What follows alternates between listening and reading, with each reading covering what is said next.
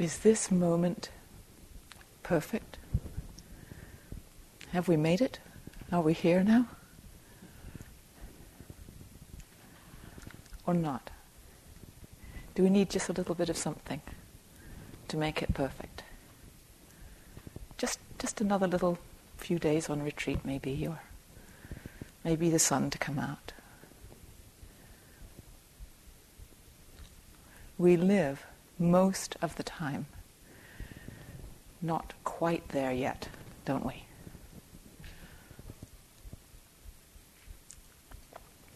Endless little projects. As soon as I get such and such and such and such together, then I'll be there. It's coming, it's soon, but it's not quite yet. This isn't true. And we do it our whole lives in all circumstances, so often. So when I get settled, when I get over that first day that Mary was talking about, and I get through the slugging through the bog, whatever she called it, and then I get in the groove of being here, and then I get familiar with the timetable, then it'll be fine.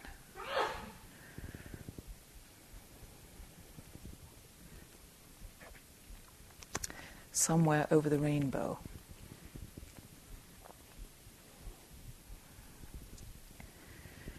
And it's challenging, this life, because as soon as we get over one rainbow, there's some other thing, there's some other little thing.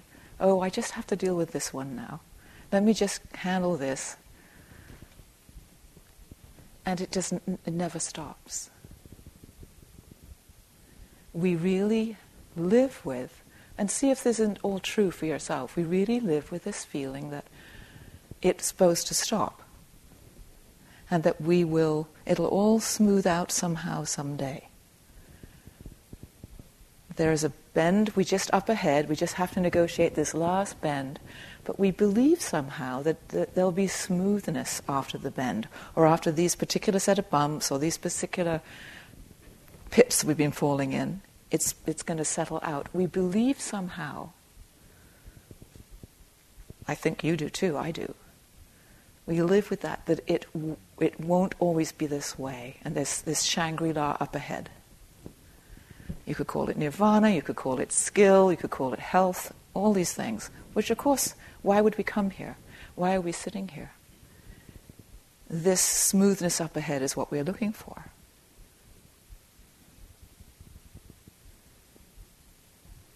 So we have this built-in belief, it seems, that it could always be just a bit better. This moment isn't quite enough. No one taught us that, actually. It's all supposed to be plain sailing, and when you hit the bumps, there's a problem. But really, that's how we function. There's something problematic about the bumps, and we need to get over them so that we can get to this place that it's supposed to be like. But I never promised you a rose garden, somebody once said.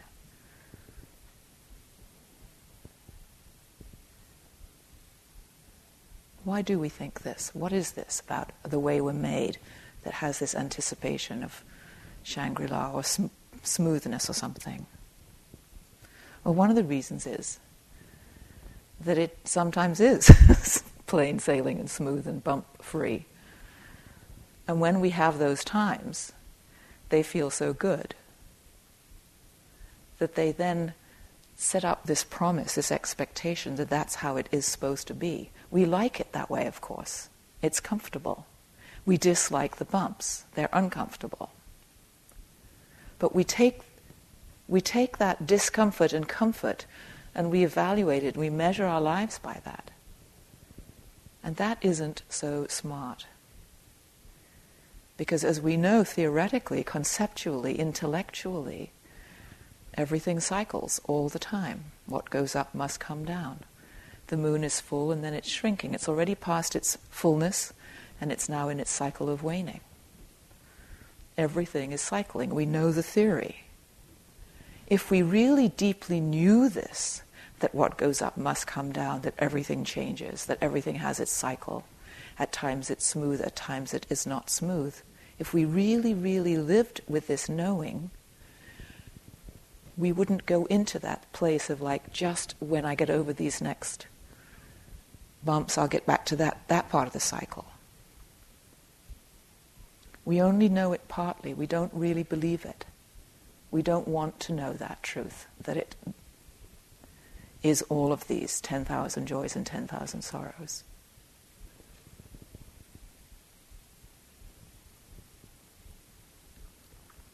So when it is smooth sailing, we get this feeling like, yes, and like, oh, this is how it's supposed to be. I've got it. I've made it. Great. And it's a great feeling, and we feel like we've vanquished the problem, or we've figured stuff out, or we've overcome whatever it may be, hindrances. We feel uplifted, we feel relaxed, we feel confident, and then blam, some other thing will come out of the blue. And then what we say is, oh no, I've lost it. As though there was something we shouldn't have lost. We bemoan that loss. If we really understood that this is absolutely inevitable, we wouldn't bemoan anything, would we? But of course we do.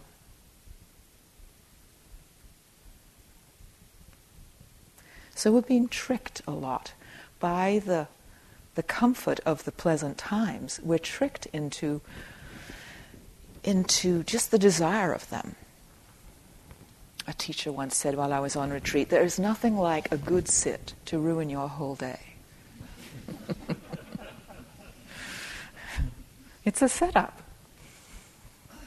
You can put sit to ruin your day, or you can put compliment to ruin your, or the opposite of compliment, an insult to ruin your whole ego crumbles. Or when we have something lovely, it's a setup to be disappointed, absolutely guaranteed. That's the one thing for sure. The very nice thing will not stay, and so then it'll be a letdown.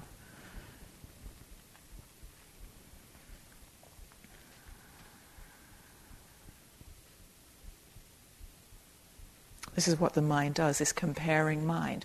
Always evaluating, always comparing. This is as good as this is not quite as good as this, therefore something must happen to make it as good as that. It's this endless chasing to try and have the optimal experience. Because it feels good. It feels right. We like it.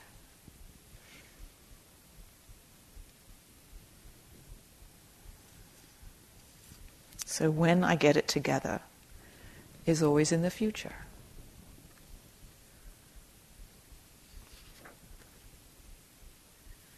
So this mind,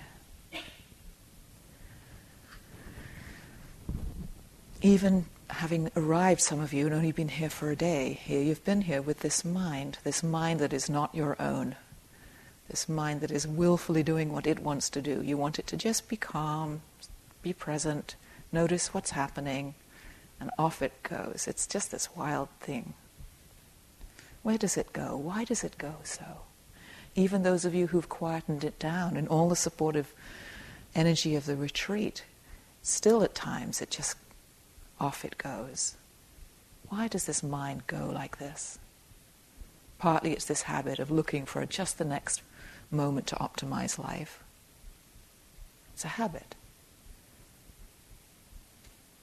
Our minds seem, without lots and lots of encouragement, lots of training, lots of support, our minds would prefer to go flying off somewhere else than stay here.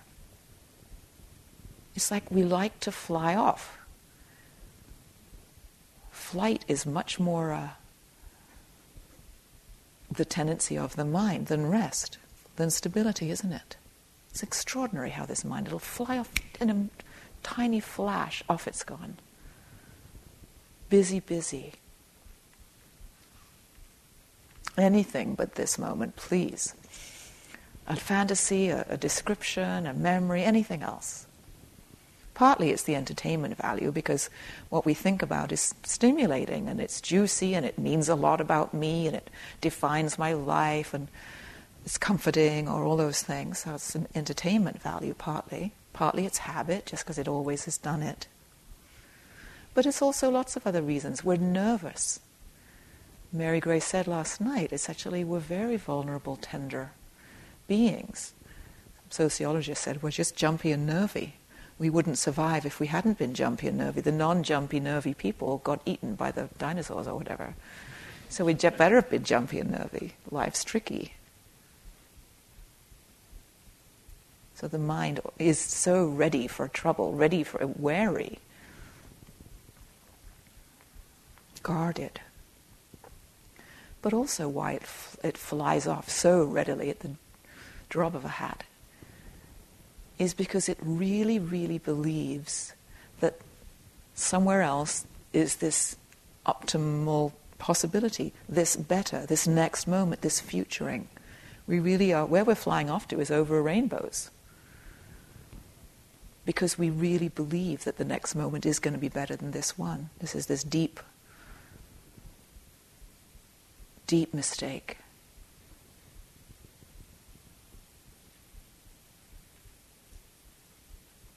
So this is our trouble. We're fooled.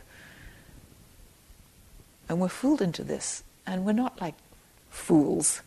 We're wise, intelligent beings. But the mind is so tricky that it tricks us into believing.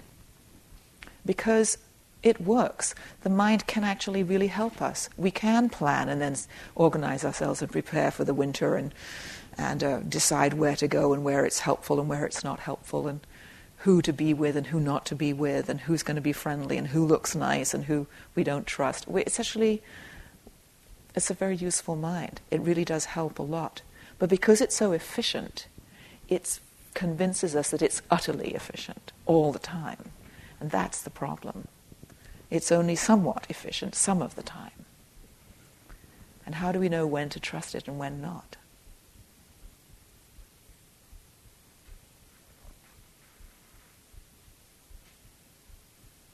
The problem is when the big things happen that we can't rearrange, then we really discover the limits of the mind. But because we've believed in it and relied on it and used it so much, so often, it's become the only device we have, the only strategy we have is to, if only, and improve the situation the best way we can. That's the only thing we've learned when we haven't learned these other skills that we learn here. Then it's a shake-up when we discover its limits. This is what happened to the Buddha, as we all know. The Buddha was raised in this protected environment, beautiful palaces and healthy, happy people taking care of him and the best food that was available in those years and so on and so on. But he actually didn't have to come up against the big things that he couldn't control. All that was controllable was controlled very nicely, thank you. So it was all very cushy. But once he was outside this controlled container of his life, where we would like to live, where we're in charge, we think, our mind can rearrange things. When we get outside that, into the wilderness, into the big world, into, well, real big things happen that we can't control, like old age, sickness, and death, for instance. Uh-oh, now what? This strategy, this if only, this around the next corner when I get over this, doesn't work anymore because we can't. It's too big. Life is way bigger than we can control. And it's a bit shocking. It's humbling. We see how arrogant we were to think we could actually fix it all. I like that phrase, rearranging the deck chairs on the Titanic. It's ridiculous. But we only know to do it, so we just keep on desperately rearranging. One of the ways the Buddha described our experience is that we only see the tip of the iceberg while we're talking about the Titanic. And so we only see a small amount of what's happening. We don't really understand the depth and the power of life and the forces of nature. We, in our arrogance, we really feel, we've understood what's happening. We've just seen a small part of it, and we can fix it and rearrange it and make it suit ourselves. But there's this whole big force happening that we don't even realize is happening. And then when it happens to be big enough to upset us, then shakes us up. Sogyal Rinpoche says this: we smother our secret fears of impermanence by surrounding ourselves with more and more goods, more and more things, more and more comforts, only to find ourselves their slaves. All our time and energy is exhausted simply maintaining them. Our only aim in life soon becomes to keep everything as safe and secure as possible. When changes do happen, we find the quickest remedy some slick and temporary solution, and so our life drifts on, unless serious illness or disaster shakes us out of our stupor. He also says this, on the same vein: the world can seem marvelously convincing until death comes along and evicts us from our hiding place. We're hiding in this ignorance. We're hiding in this possibility that I can get it all sorted out soon, just around the next corner. It'll then plain sailing. It isn't true. It doesn't work that way. But it does work that way somewhat. And that's why we're in trouble, really. And this mind of ours that's trying to help us be comfortable and fix things and it's just going to be okay really soon when I get over this next thing. I get this thing done. It's just our mind trying to make us be happy. It's doing the best it can. It's all it knows to do. It's this sweet thing. And it does a great job, but it just can't ultimately do it all. It doesn't know its own limits.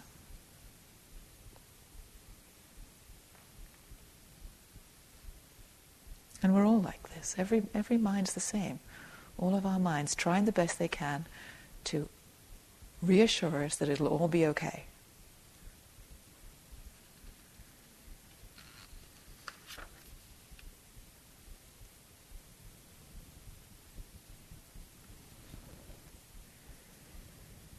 So we watch our minds and we see this. And we see their efforts. And mostly that's what we see. You sit here day after day, hour after hour, and we see these efforts of the mind. Just this. Oh, then I'll just do this. Maybe a little bit more of this. Oh, maybe that's... Oh, this isn't okay. It's all it's doing, all day long, trying to have us become okay, feel better. It's trying to help.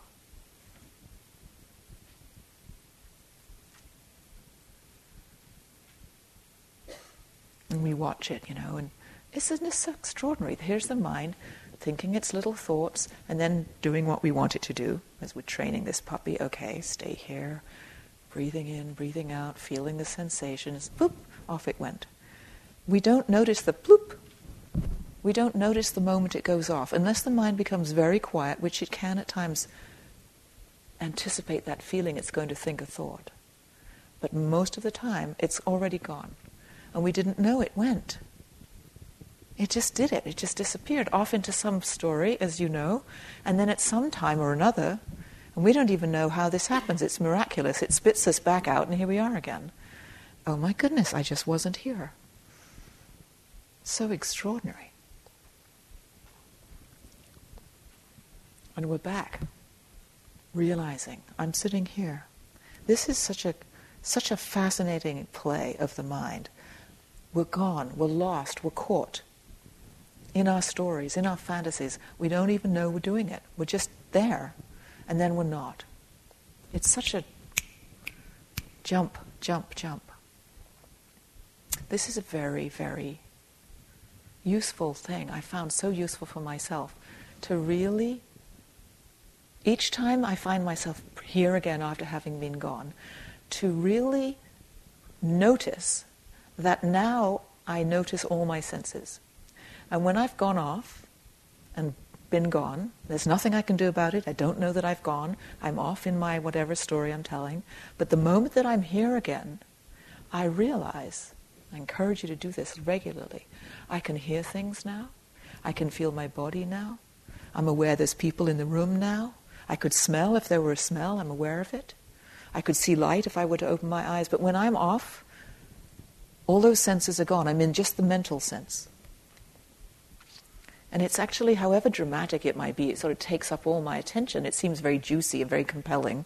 That's why it sucked me up. But it doesn't have these other senses functioning there. It's a narrow However powerful, it's a narrow experience. The experience of being here, which may be much less exciting than the mind story, it's a much broader range of experience because it includes all these other senses.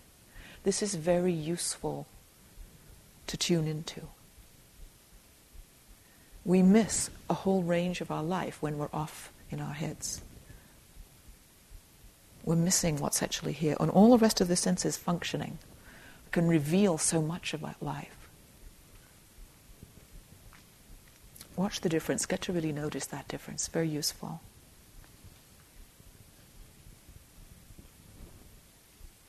I like the word vivid. When you're present, even if there's less drama going on, less storytelling going on, all the memories and so on, or the desires not there, nevertheless, because all the senses are now functioning fully, it's much more vivid, it's much more clear, it's much more real.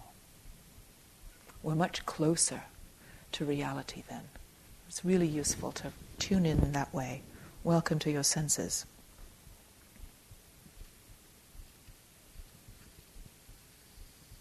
So this mind trying to make us happy, help us be comfortable, give us well-being, rearrange the deck chairs on the Titanic. As we know how it does this. It's focusing on the events that are happening. It's focusing on the statements people are making or the touches happening to the body. It's focusing on the discrete objects that are occurring. I know we all know this, but this is so important to keep watching ourselves do this. This is what the mind does. It latches onto, focuses onto, notice discrete, separate events, experiences, sounds, tastes, and so on. Thoughts, ideas, pictures, images, memories. Many, many, but separate, discrete things. And it doesn't just do that, it immediately then loves them or hates them, pursues them or avoids them in some form or another. That's what it's doing. That's its job. And it thinks if it does that really well, it'll make things okay. It'll pursue the things that it wants and it'll avoid the pitfalls and then we'll be okay. That's the whole plan. But as we have seen, when there's the rest of the iceberg or some big thing happens and we can't pursue it or avoid it, it's just doing what it's doing. It's leaving when we want it to stay or it's coming when we don't want it to come and so on. Then the limits of that strategy are exposed. And then we realize there has to be a better way of doing it. And there is. Thank goodness there is another way. And this is what we're learning. An alternative, and it's such an alternative way. It's a completely radical way. Stephen Batchelor, one of the Vipassana teachers, a scholar, he says, I think the Buddha was one of the most radical human beings to walk the face of the earth. His whole way of behavior was completely radical. From this way that we've always known and done, that works relatively well, another way. Instead of learning to, attempting to adjust our world to suit us, we adjust ourselves to suit it. We just never think of that. We just look out there at it, pursuing this, avoiding that. It's a dramatic, radical, different way. And because it's so different, and because the other works so relatively well, we have to train ourselves in this other way. It just isn't spontaneous for us, even though it's brilliant and it works so well.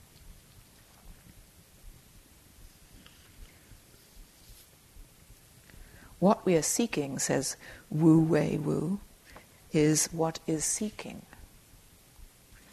What we are seeking is what is seeking. It's ourselves we're seeking. That's where the answer will be, not in more of these things or less of these things.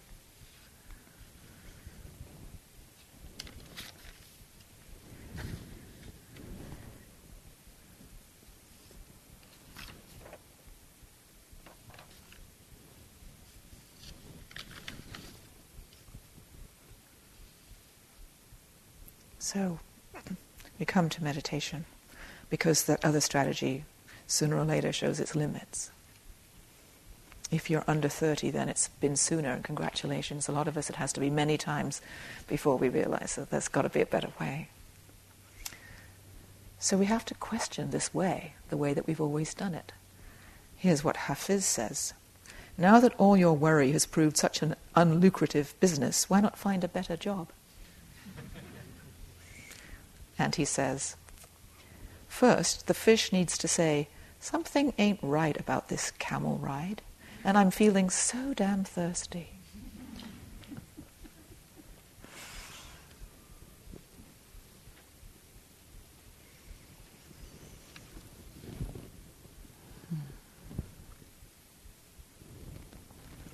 So, what we need to do instead is to learn to trust, and trust takes time and takes experience, to learn to trust that this is enough just here, and this moment and what I'm aware of in this moment is enough, is the plain sailing that we're wanting. It's very radical with this mind that's so jumpy and prone to flying elsewhere all the time. And when it doesn't really trust that it's here, this answer right here, of course it's going to keep looking elsewhere. But you know, and you do know, part of you knows, or else you wouldn't come to meditation retreat, that when we are fully here, only when we are fully here, the mind is really aware of what's happening in just this moment, this little tiny moment, whatever it may be. That is the only way healing can happen. That is the only way our minds can become clearer and clean. Really what we're doing is we're cleaning up, we're cleaning ourselves. It's sort of housework, it's like personal housework. I like housework. People think I'm a little weird because I actually really like cleaning things. But when you clean something, you have to be paying attention to the junk. That's what it means. That's what cleaning is. So there's no way you can have clean without actually being aware of what you're cleaning, that it needs cleaning. We're cleaning ourselves, we're cleaning our minds and our hearts up, shining, finding our original brightness. Isn't that a beautiful phrase? And to become originally bright, which we already are bright, we're covered over. We're covered with miscellaneous layers of beliefs and worries and strategies, coping mechanisms, tendencies, and so on and so forth, personalities. And the only way we can clean ourselves is by being with ourselves just as we are, with all of the stuff that's in the way of our being pure and radiant and bright. Our strategizing mind in its old way thinks, oh no, something else over there, better, nicer. We don't really like to trust that it's actually right here with whatever's here is the only way.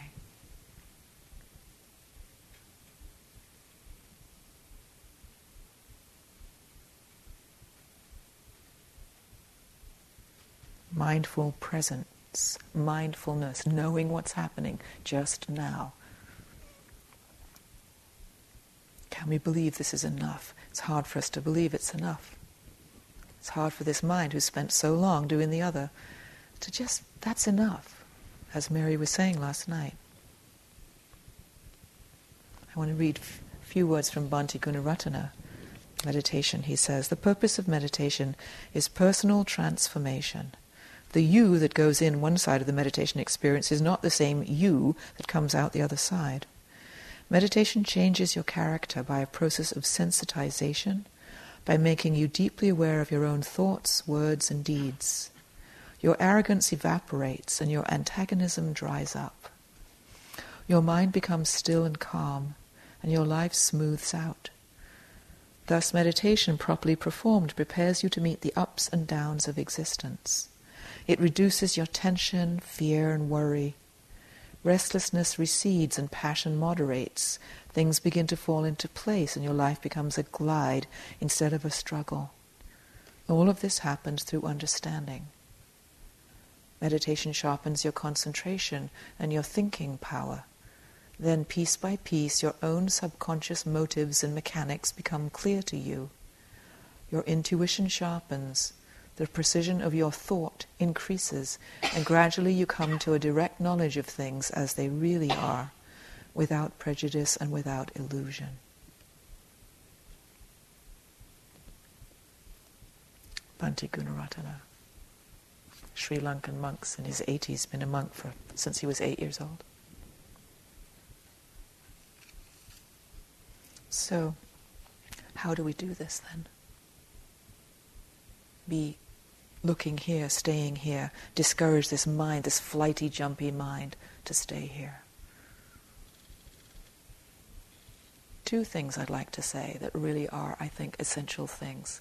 And one of them is, I'll describe them in a mnemonic which I like and have used, and those of you who've been with me before know I really like this mnemonic. It's the mnemonic SLOW, S-L-O-W.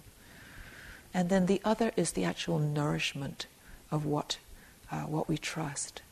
So I'll speak both these. The practice, the training practice of mindfulness with these four, S-L-O-W, I find this so helpful. Just like to share this with you. S. Several words I think of as applying to how we practice under the word S. I think the first one is stay. Just stay. Here. Instead of fly away, obviously. Instead of the mind going on to just this next moment, something else, just stay here. But there's a steadiness that happens with that. There's a settling down that happens when the mind can stay. And another word which I really like, an S word here, is sink. Sink your mind into your body. Sink your mind into your breath. Sink your mind into the sensation. Sink your mind into the feeling of tiredness or squirminess or whatever it is. Really settle. Come into yourself. Come into this moment. Climb inside it.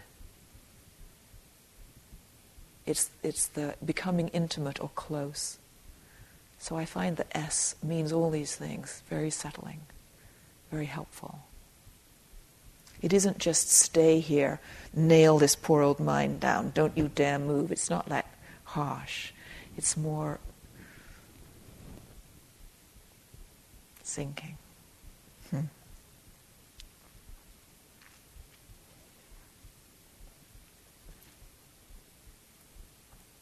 When we do, only when we do, and the mind can stay and really learn to stay, we discover so much more information. We think, oh, I know that. Tick. I have really a mind that tends to do that. So I know, it'll say, and then I've done that, like a checkbox, onto the next thing. But it doesn't actually know very much that way. It's very superficial knowing. If you can stay with something, stay, so much more gets revealed in time. To stay simply with the breath, it just gets to be extraordinary how much is knowable there. Initially it's like, okay, I know the breath, I'm doing that. But not really. Only when we sink in it do we learn so much more. So S. L. I use this L meaning love, friendliness. Because the mind is so jumpy and nervy, because a lot of the time when we're cleaning ourselves, we're looking at the stuff that's difficult, that's painful, that's when we're worried, when we're tired, when we're trying so hard. We need to actually have a lot of kindness to be able to do it. We don't want to do it. If we just do it because we should, or because somebody said we ought to, or this is the right way to do it, or some such sort of dominating way, we're going to rebel. Not all the time, but at times when it's tricky or uncomfortable, really uncomfortable, we won't want to stay there. Are you kidding? We'll do anything else, anything but this moment. So we need a lot of friendliness to encourage ourselves. We need kindness, we need reassurance. That's when we need some metta for ourselves. We need to soften our hearts. We need a lot, and that's why metta practice, we learn this practice so we can incorporate it in those times when we need the encouragement. Because it's tricky. So do it with gentleness, with friendliness, with kindness. And we need to do things like remember why I'm doing this. I'm doing this because I love myself. I'm not doing this for any reason other than that I love life, I love goodness in the world. And of course I want to stay, even if it's unpleasant. So we have to have this heart, or we wouldn't do it. We couldn't do it. We can't do it. Oftentimes. So love. And that we're doing the best we can. It's that love that undermines the judge. Oh, come on, Heather, get it together. You know, I got that little comment goes in my mind tons of the time. Come on. Those of you who were here last month, who are sitting, James, as you know, one of your teachers last month, I sat a lot of my practice, a number of years ago, I sat with James. I remember one time having a Dharma discussion with James about my practice, and he was asking me whatever, and I'm explaining something to him, and I'm expressing just that attitude that I have had so much. It's like, come on, get it together. That sort of... And he was very subtly, and I didn't know he was doing it till after he'd done it about 5 times, sitting opposite me, and he had his legs crossed, and I had my legs crossed. And every time I said something in that vein, he kicked me with his foot, but hardly touched me. He just like went as if he was going to kick me, and his little foot came out. And then I'd say something else, and he'd just go... And I got that I was just like beating up on myself over and over and over. And he just was manifesting it with this little like, you're doing it again, you're doing it again. I remember when I realized that with his aid, that's not being very friendly. It's the opposite. It's that driving. It's that, critical judge. We need a certain amount of, honesty about ourselves. We're not going to just get all mushy here. But we can't just be too mean, or we'll just react the other way. S, steady, stay, sink. L, loving, friendly, kind, gentle, respectful. O, open. Open. This is pretty, I think they're all essential. I never know which is more, I would say this is the most important piece, but they all are. But this is really important, open. Because we're unlearning this control. We're unlearning this, I'm in charge, I can just rearrange the deck chairs and then it'll all be fine. Because it's bigger than us. So we need to learn this, like, this is how it is actually. Oh, I see. Oh, wow. That allowing, hugely important.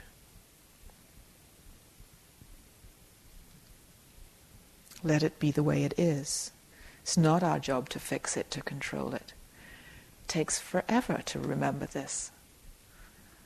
Oh, it's like this. Oh, that attitude. Notice in yourself. You have some experience, there's a sound, somebody coughs, anything. Are you going like, oh, or are you going like, huh? Just, you can hear that attitude of allowance, of openness, is huge.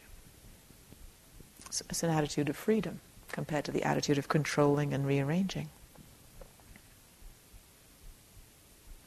It's about truth. This practice is truth-telling practice. It's a discovery of what is true. This is how it is, really. Not the way I like it, not the way I think it should be, but how it actually is. We have to be open. It's the essence of it.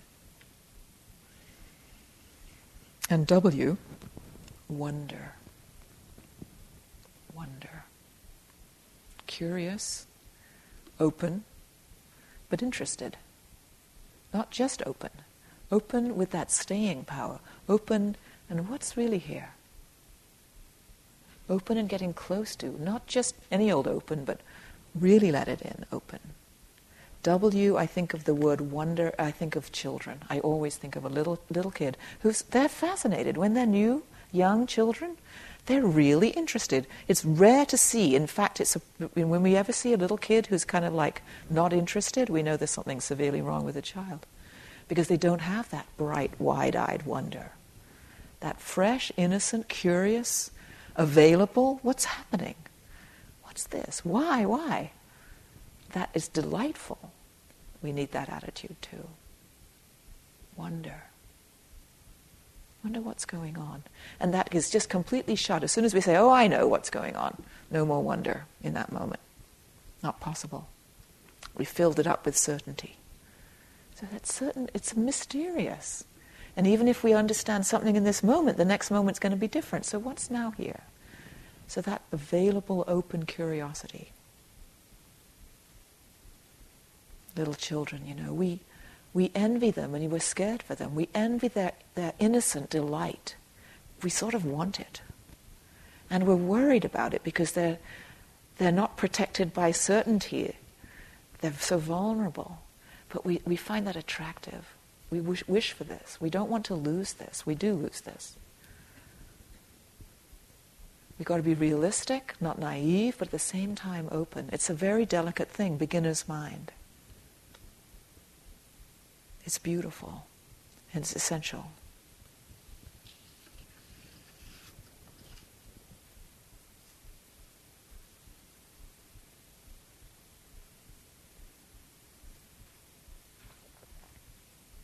So one major piece that we see when we come here, and we settle down, and we become friendly, and we open ourselves to what is, and we let ourselves be a little curious with this moment's experience, and we do this practice over and over. Of course, one of the things that become very obvious to us is how exhausting it is to do anything else.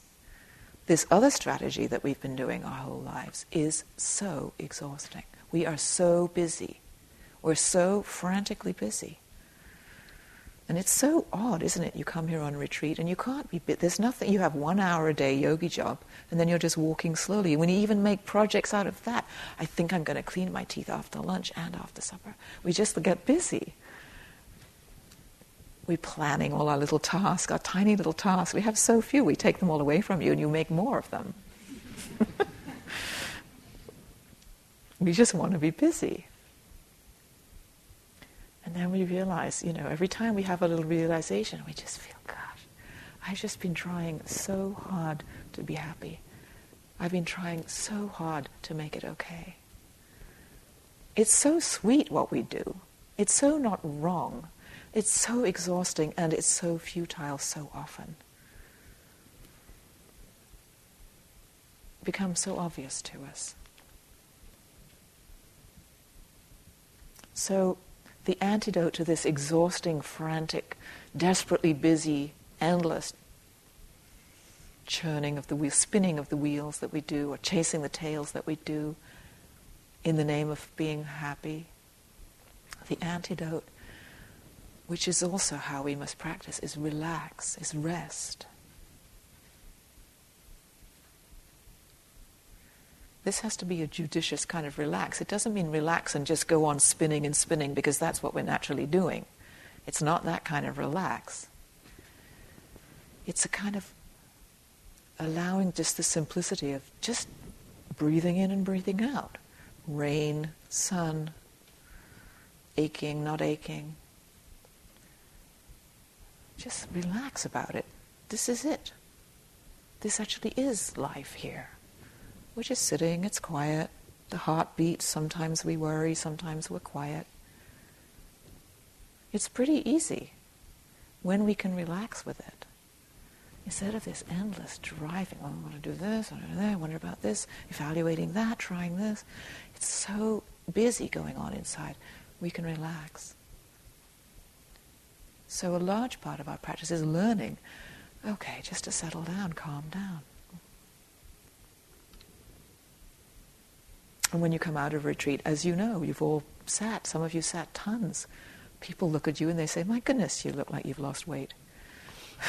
And they mean you've lost all that psychic weight. Where have your wrinkles gone? You've gone back in time. You look younger. It's that calming that happens.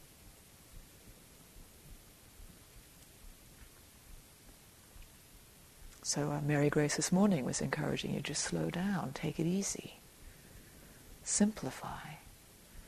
We don't believe that's the right way. We really believe deeply that being busy and working hard is the way. We've always done it that way. This is this other way. Undo all that. Just here, just this.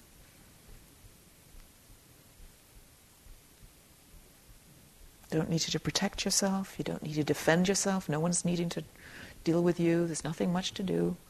You don't need to impress anybody. No one's looking at you. They're busy being with their own stuff. You don't have to be right or smart. All of it you can drop. What a relief.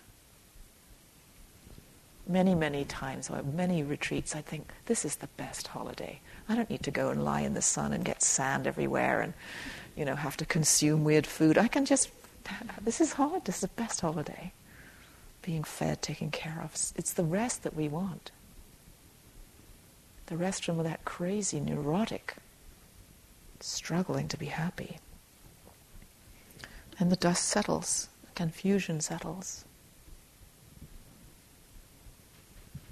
No strategizing required here.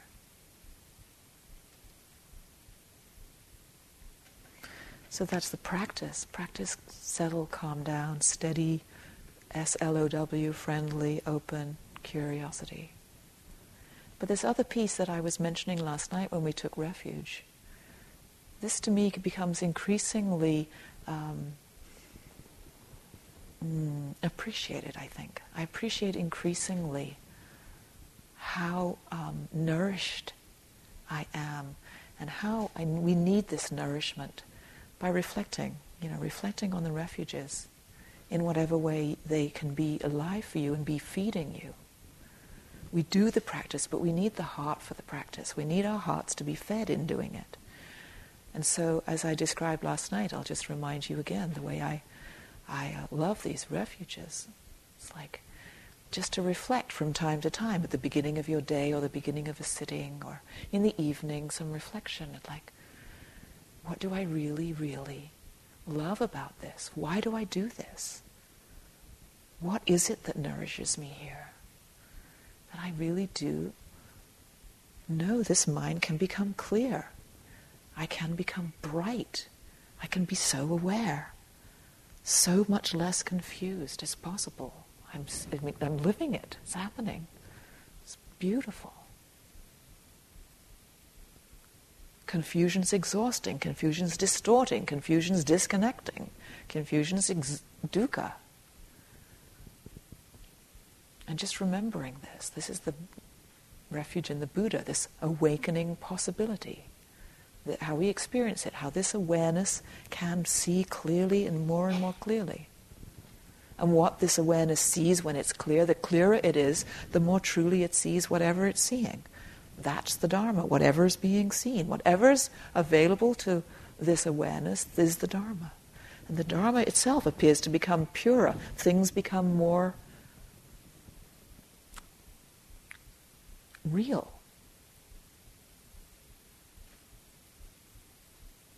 Instead of it being the sound of a plane going overhead that's a growling noise, it is a growling noise, and it is a plane going overhead. It's also a bunch of people flying somewhere who have lives. We see more. We open. The Dharma is everything, and more comes into focus. We see more deeply, truly, clearly what's going on. It's beautiful. It's nourishing. We know this is wholesome. And Sangha. When I see clearly what's happening, I care. I can't not care. It's only when I don't know what's going on I don't care, because I'm not there. But when I'm open to and understand something, someone, I care about it. We start caring about even the tiniest little salamanders, the odd one peeking out. Today I had a sweet experience. I was just walking up here to give the talk, and just outside, just almost the end of the building where room number 5 is, there's a window for room number 5, just on the walkway right there was a little green frog. And I could see it because it was in the light, but there's the shadow of the corner of the building, and just 2 feet away it would be dark, and people were coming out, and it was going to get trodden on, quite likely. So I had this sweet experience of, oh, little frog, and I had to pick it up, and it jumped away, and I picked it up some more, and it was all in my hand, and I threw it out into the grass, and it was sweet. If I hadn't noticed it, or we don't connect with things. When we're more aware, we connect. It's lovely. The harmonious relating that is the healing of the whole world, the healing of me and all of us, comes from being open, from being connected, from understanding, comes from clear awareness, seeing what's so. That's the Buddha, that's the Dharma, that's the Sangha. These nourish us. Reflect in these ways. This also, it isn't just doing the practice, the instructions, following along, what is said, what is taught. It's why, remembering why, how it works, what it does for us, all of us.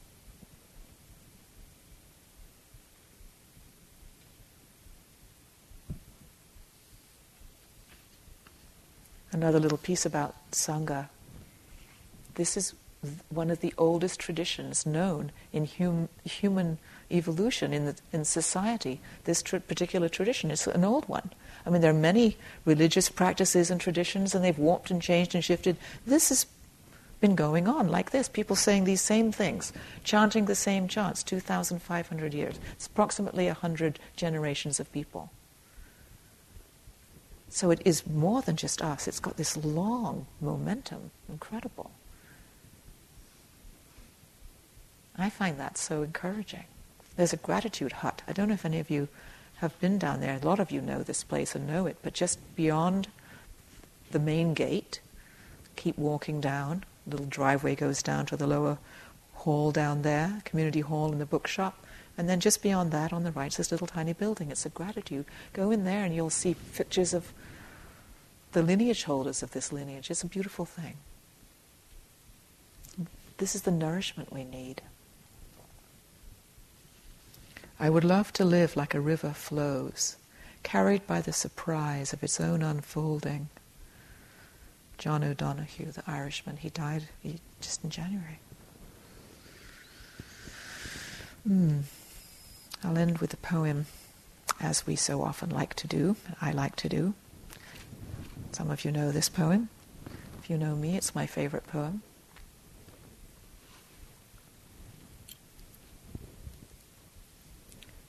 By Hafiz. The small man builds cages for everyone he knows, while the sage, that's us, who has to duck his head when the moon is full, keeps dropping keys all night long for the beautiful, rowdy prisoners. We don't go and get those prisoners out. We just make it possible that they can come out when they're ready. But we keep on dropping keys all day long, all night long, by just being here, being available to what is. It's a process of prisoners coming out. That's the cleaning that happens. One more time. The small man builds cages for everyone he knows, while the sage, who has to duck his head when the moon is low, keeps dropping keys all night long for the beautiful, rowdy prisoners.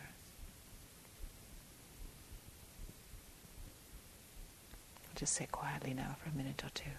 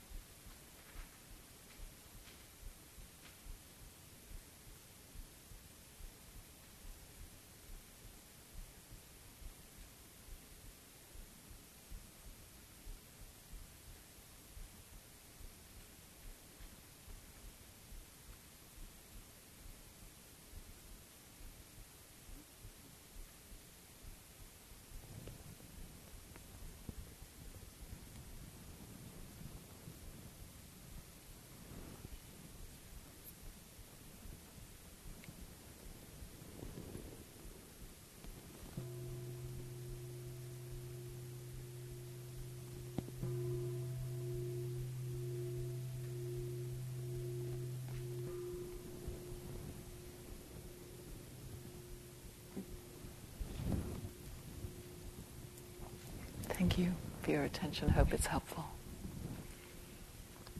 I will have a walking period and 9 o'clock sitting at 9 o'clock, and at the end of that sitting we'll do some kind of chanting.